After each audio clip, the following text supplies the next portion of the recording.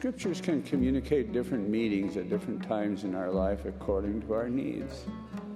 A scripture that we may have read many times can take on nuances of meaning that are refreshing and insightful when we face a new challenge in life. When I stumble, I will keep getting up, relying on the grace and enabling power of Jesus Christ. I will stay in my covenant with Him and work through my questions by study of God's Word, by faith, and with the help of the Holy Ghost, whose guidance I trust.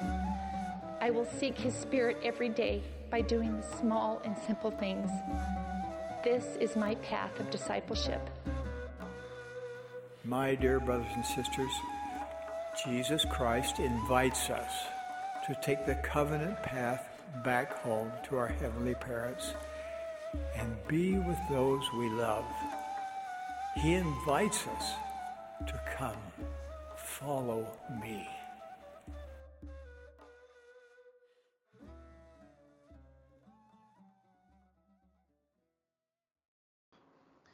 Okay, so we have John chapter 1, and it's only one chapter, and I really like lessons like this because back in the Old Testament, when we get like 12 chapters of begats and wars and stuff like that, that was a little rough. But one chapter about a couple of things was really good.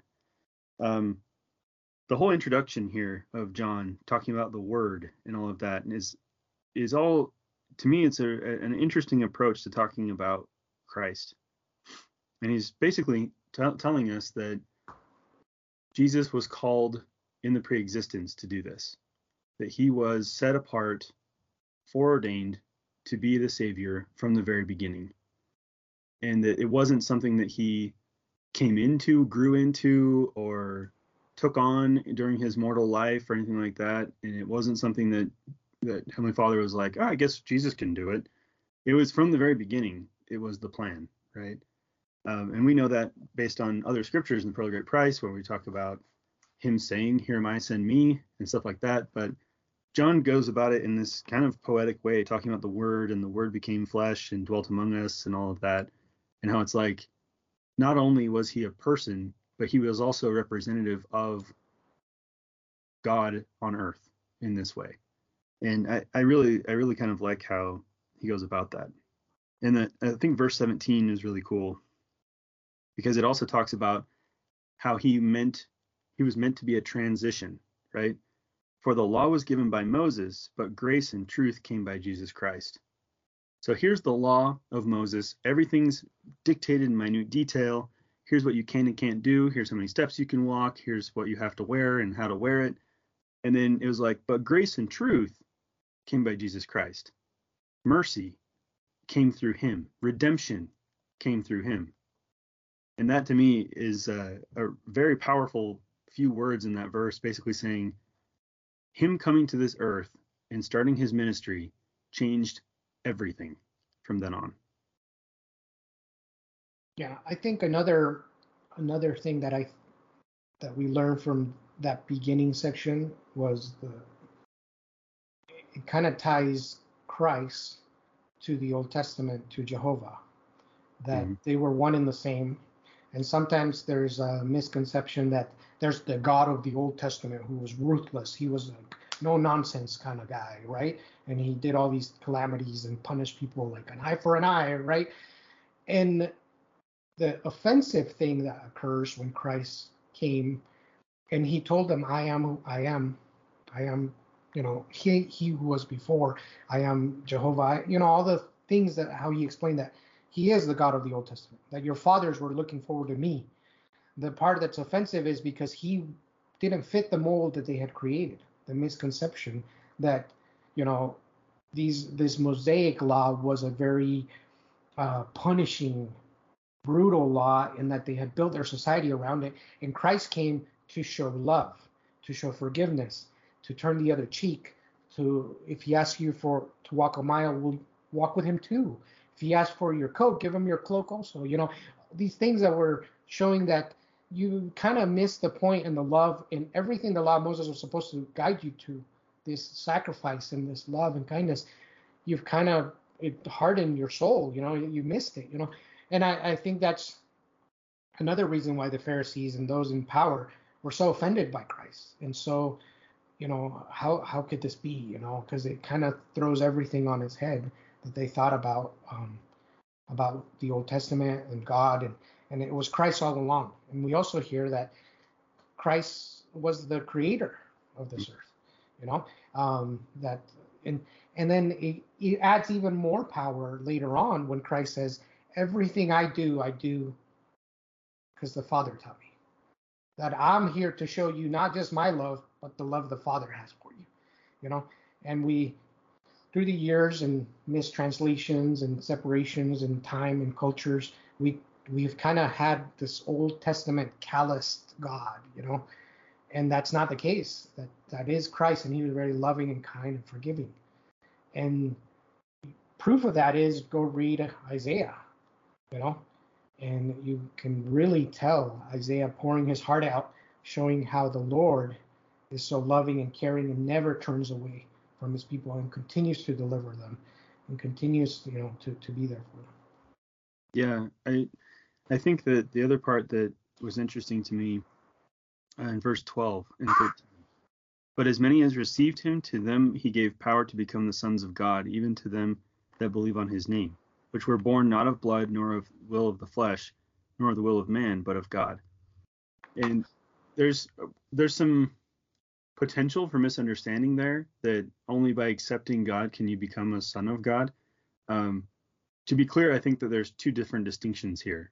All of us are children of God from birth. We're all children of God. Our spirits came from him. What I think it's saying here is like that rebirth in purpose, that baptism, and then rebirth in purpose to follow him, to become like him, I think is what he's talking about here. It's like, all the people that he was teaching were grown adults, and they had lived a life already. And then he was teaching them, here's a new way to look at the gospel. Here's a new way to look at the life. Here's the new law. And then accepting that, being baptized and following him made them different. It made the purpose of their life changed from that point on. And really, even if we're being baptized at age 8, that should also be the perception, right? Your first 8 years of your life, you were already a child of God. But after age 8, when you take on those covenants and you're baptized, and you take on the covenant to follow him, to be like him, your purpose has changed. You are reborn with a new directive, right? To become more like the Savior, to treat others as he would, and to act as he would. And so that's kind of what I think it's getting at. It's like, we're not talking about a physical rebirth of the flesh or just in the will of man, but rather you're being reborn to be like our Heavenly Father in Jesus Christ. You're trying to be more like them every day. That's the new purpose you have. I really like that part. Yeah. The other part where I had a kind of a question was in the section where it says the Father bears record of his Son. So, Christ goes to John the Baptist, and it speaks a little bit about John the Baptist being questioned by the Pharisees, kind of like, hey, who are you? Are you Elias? Are you a great prophet? He's kind of, I'm none of that. I'm here to prepare the way for the Lord. And he's going to come, and I'm not worthy even to tie his shoes, And but then when Christ is baptized, in Matthew 3:17, it says, and lo, a voice from the heavens saying, this is my beloved Son in whom I am well pleased. And then there's several accounts. But then on John 1, verse 17, where it says, for the law was given by Moses, verse 18, no man has seen God at any time, the only begotten Son, which is in the bosom of the Father, he hath declared him. And so the Joseph Smith translation changes that to say, no man has seen God at any time except he has borne record of the Son. And I was curious, what do you make of that? Because I'm thinking in my mind, it's saying that to see God, or to see God, you would see him to the purpose that he's bearing record of the Son. I don't know. What do you think? Yeah, that's kind of unclear to me as well. When it says, let's see, is that in the footnote of 18? Yeah. of 19. No, of 18. It's Joseph Smith translation, verse 19. And no man hath seen God at any time except he hath borne record of the Son. For except it is through him no man can be saved. I think what it means is, in some ways, this is totally just my trying to understand this. In some ways, I think the people who had seen God were people who were called to be prophets. And they had gone and preached and borne record of the Savior, Jesus Christ. And so you're not going to see God unless you're called to do exactly that. Right. The other part of it is, I think we see the influence and power of God through the Savior. So just like we say they're one in purpose, they're one in intention, they're one in cause, when we see the Savior do things, we're seeing him as an extension of our Heavenly Father. And so is it necessary for all of us to see God to know that he exists? No. We can see the actions of the Savior. We can see the actions of his servants and know that he exists and gain a testimony of him too. Yeah. Okay. The first scripture that it shares, it's the Matthew 3:17, where God is a voice from the heaven saying, "This is my beloved Son, in whom I am well pleased." The second one is in Matthew 17, where he says, "While he spake, behold, a bright cloud overshadowed them, and behold, a voice out of the cloud which said, This is my beloved Son, in whom I am well pleased. Hear him." And then it goes to Joseph Smith history, verse 17, and it talks about two personages standing. One said, calling me by name, pointing to the other, "This is my beloved Son, hear him." And so I think what you're thinking is what I'm thinking, that it's God bearing record of his Son, and that through him, like introducing him, like, "This is my beloved Son, this is the Savior." And then Christ's mission, like I know Elder Holland had a really good talk about the role of Christ representing the Father, and it's one of the things to keep in mind is the Savior has, in the scriptures, the Father, the Savior, the Holy Ghost, the Holy Trinity. There's various names for everyone, and they all are tied to a function or a characteristic that they have. And that as we get to know their names, we get to learn more about them and what their mission is and what their role is with us. Because I find it interesting that it kind of begins with the Savior, with the Father introducing the Son, and then the Son introducing the Father and the Holy Ghost. And then ultimately, when the Savior leaves his apostles, him saying, "It is good that I should leave you. It's better for you that I go, so the Comforter can come." And it's interesting when I think about the Godhead and their three different roles. You'll see their roles throughout the scriptures, and it's interesting to think why that is. Why do they have three roles? Why is the Godhead needed? In the sense of, we have the Father, she's kind of the architect. We have the Savior, he's kind of like the general contractor almost. These are maybe dumb terms. Then you have the Holy Ghost, which he's kind of like marketing and advertisement, just kind of touches everybody and gets them coming into the Lord. I don't know. It's interesting because, he's out there baptizing, and the Pharisees are not super cool with that. They very much like to be in control of who can do what, especially in regards to religion. And so part of their interrogation is like, what are you doing? Who are you? And then he's like, and I like verse 20, and he confessed and denied not, but confessed, "I am not the Christ." John knew his role, right? And was very humble about it, but very direct. "This is my job." And then when they kept asking him, "Okay, well, who are you? So we can tell people who sent us who you are. What do you say for yourself?"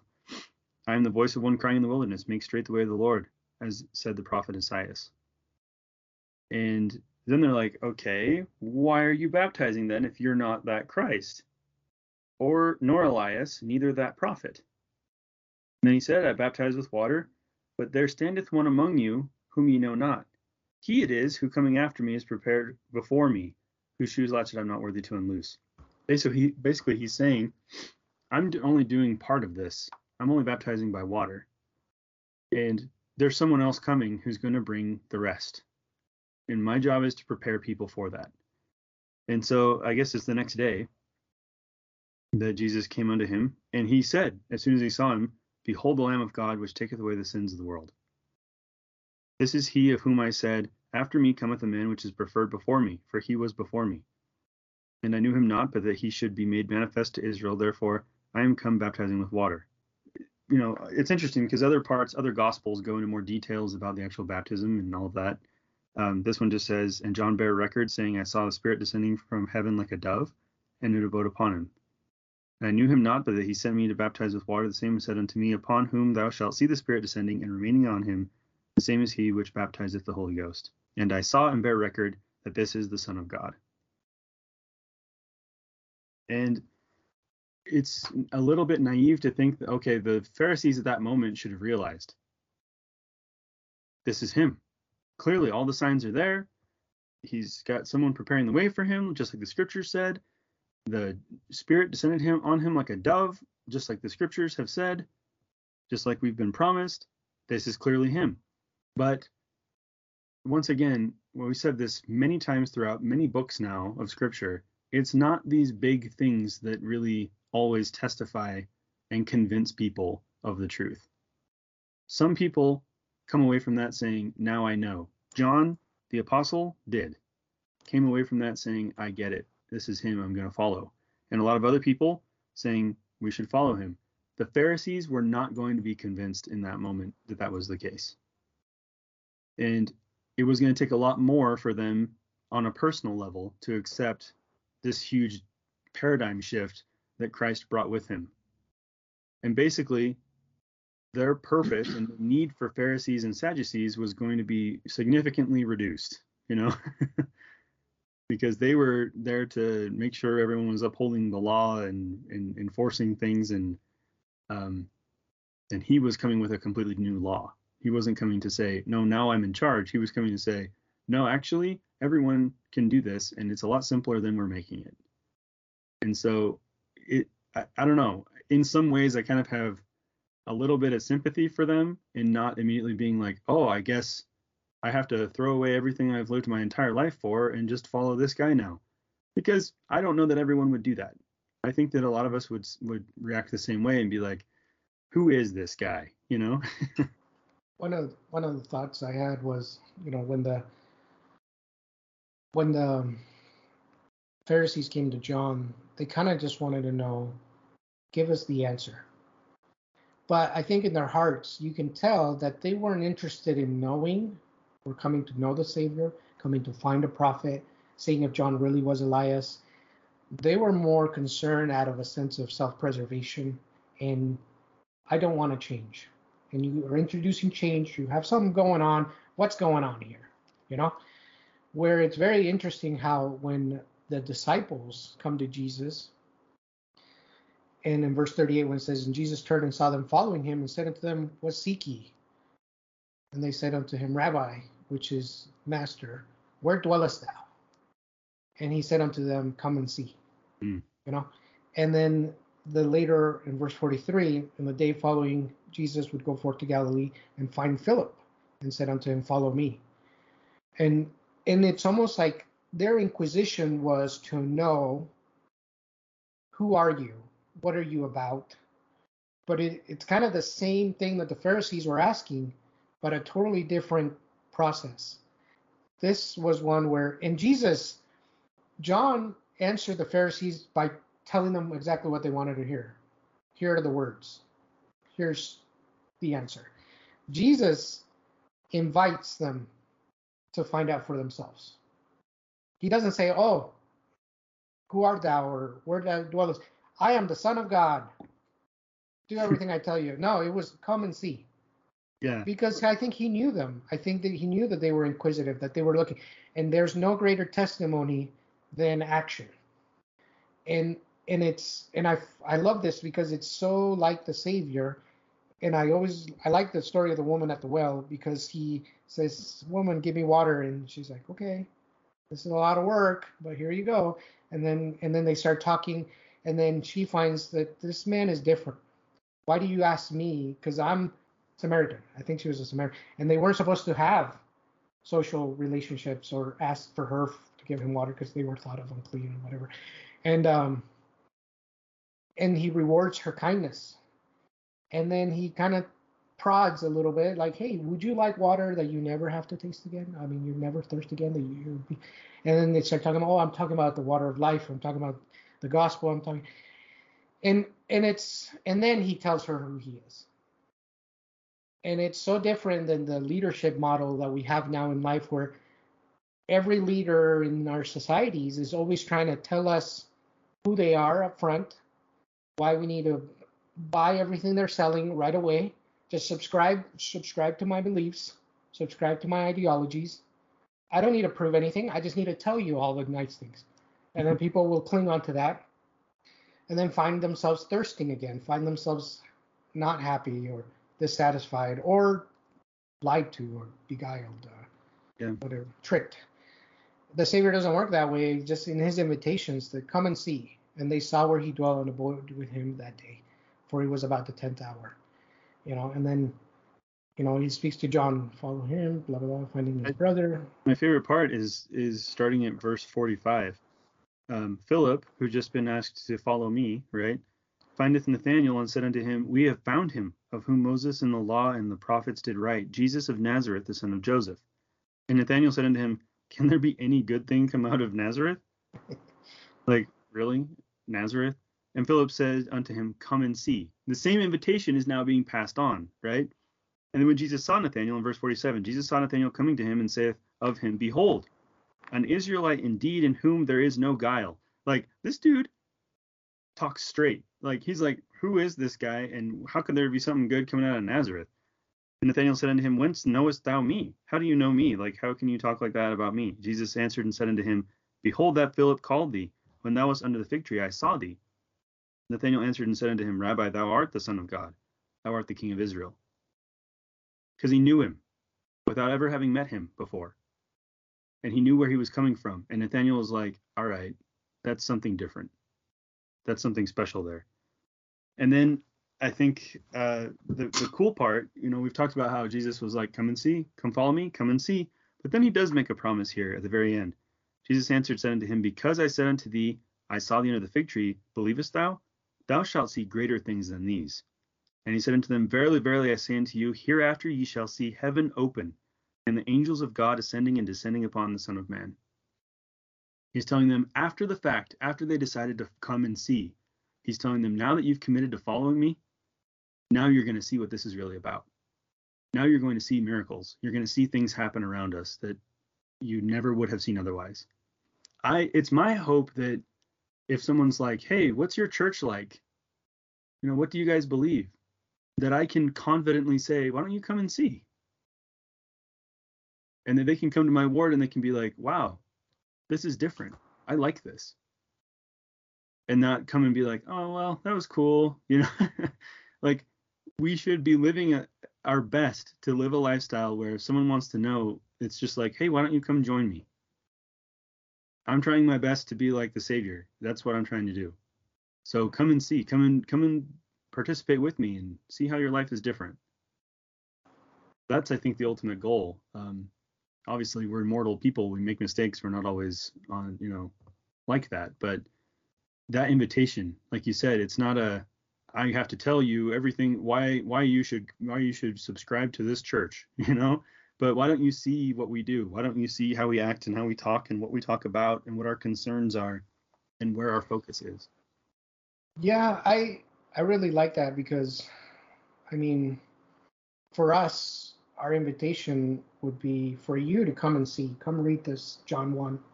Take you 5 minutes, if that, to read it. But then in the manual, it tells us whom can we invite? Right. Also to come and see. And there's two things I think of. One is when the Lord said to Nathanael, before I saw thee while you were sitting in the fig tree, I saw thee. I took that to mean he knew him before this life. Like, right. I know you from the pre-existence. I know who you are. And all of these come follow me, and in a way were callings that the Lord was calling his apostles, and come. And under that same calling, we are also have been called. We have been baptized. We have been given, all of us, men and women, exercise the priesthood. We are his disciples. And so this invitation to come and see, go follow him, come follow me, all of these things we're doing is to come see the Savior. And there isn't much that we can continue to see and learn from him that we won't naturally start inviting others, because we cannot serve a master and not become like him. He wants us to help others, to raise those around us. His example is the example we should follow. And so, it's really interesting to look at these chapters in that way, and also know that if Christ knew Nathanael before, while he was sitting on the fig tree, even before Nathanael had any idea that I can perceive him, I can't even hear his voice, but the Savior's aware of me. I think that all of the scriptures we have, there are imperfections in the historical translations, in the records, in the editing, in the compilation. There's more scriptures we don't even know about, and the Book of Mormon testifies to that. But what we know and what is given to us, the Lord knows that that's what we have. And if we have questions as we read the scriptures, we should ask ourselves, why would the Lord put this here? What am I to learn out of this? Because if he saw Nathanael a long ways off, he knows us now, and our troubles and our trials and our concerns and our doubts and our questions, whatever it may be, he knows, and he is also inviting us to come and see. And it's a gradual process. Changing our hearts is probably the greatest miracle the gospel of Jesus Christ does. It changes our heart, but that's a process that takes experimentation. It takes time. Like Alma says, it's a seed we have to plant, we have to nurture. And I don't know. I just really like the story quite a bit. The John chapter 1. I never looked at it in this way, the way that the manual this year has presented to us, and it's a great learning.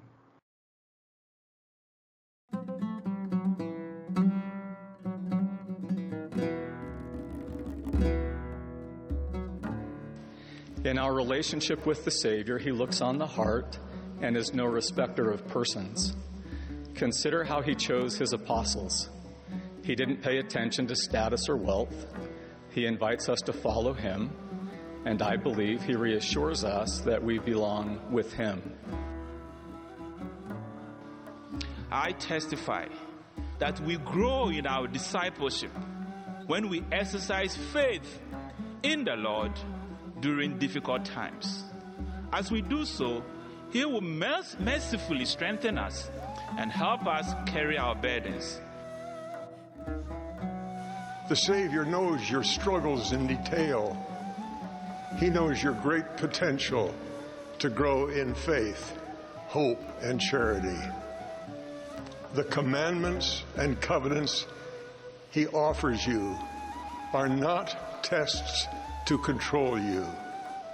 They are a gift to lift you towards receiving all the gifts of God and to returning home to your Heavenly Father and the Lord, who love you.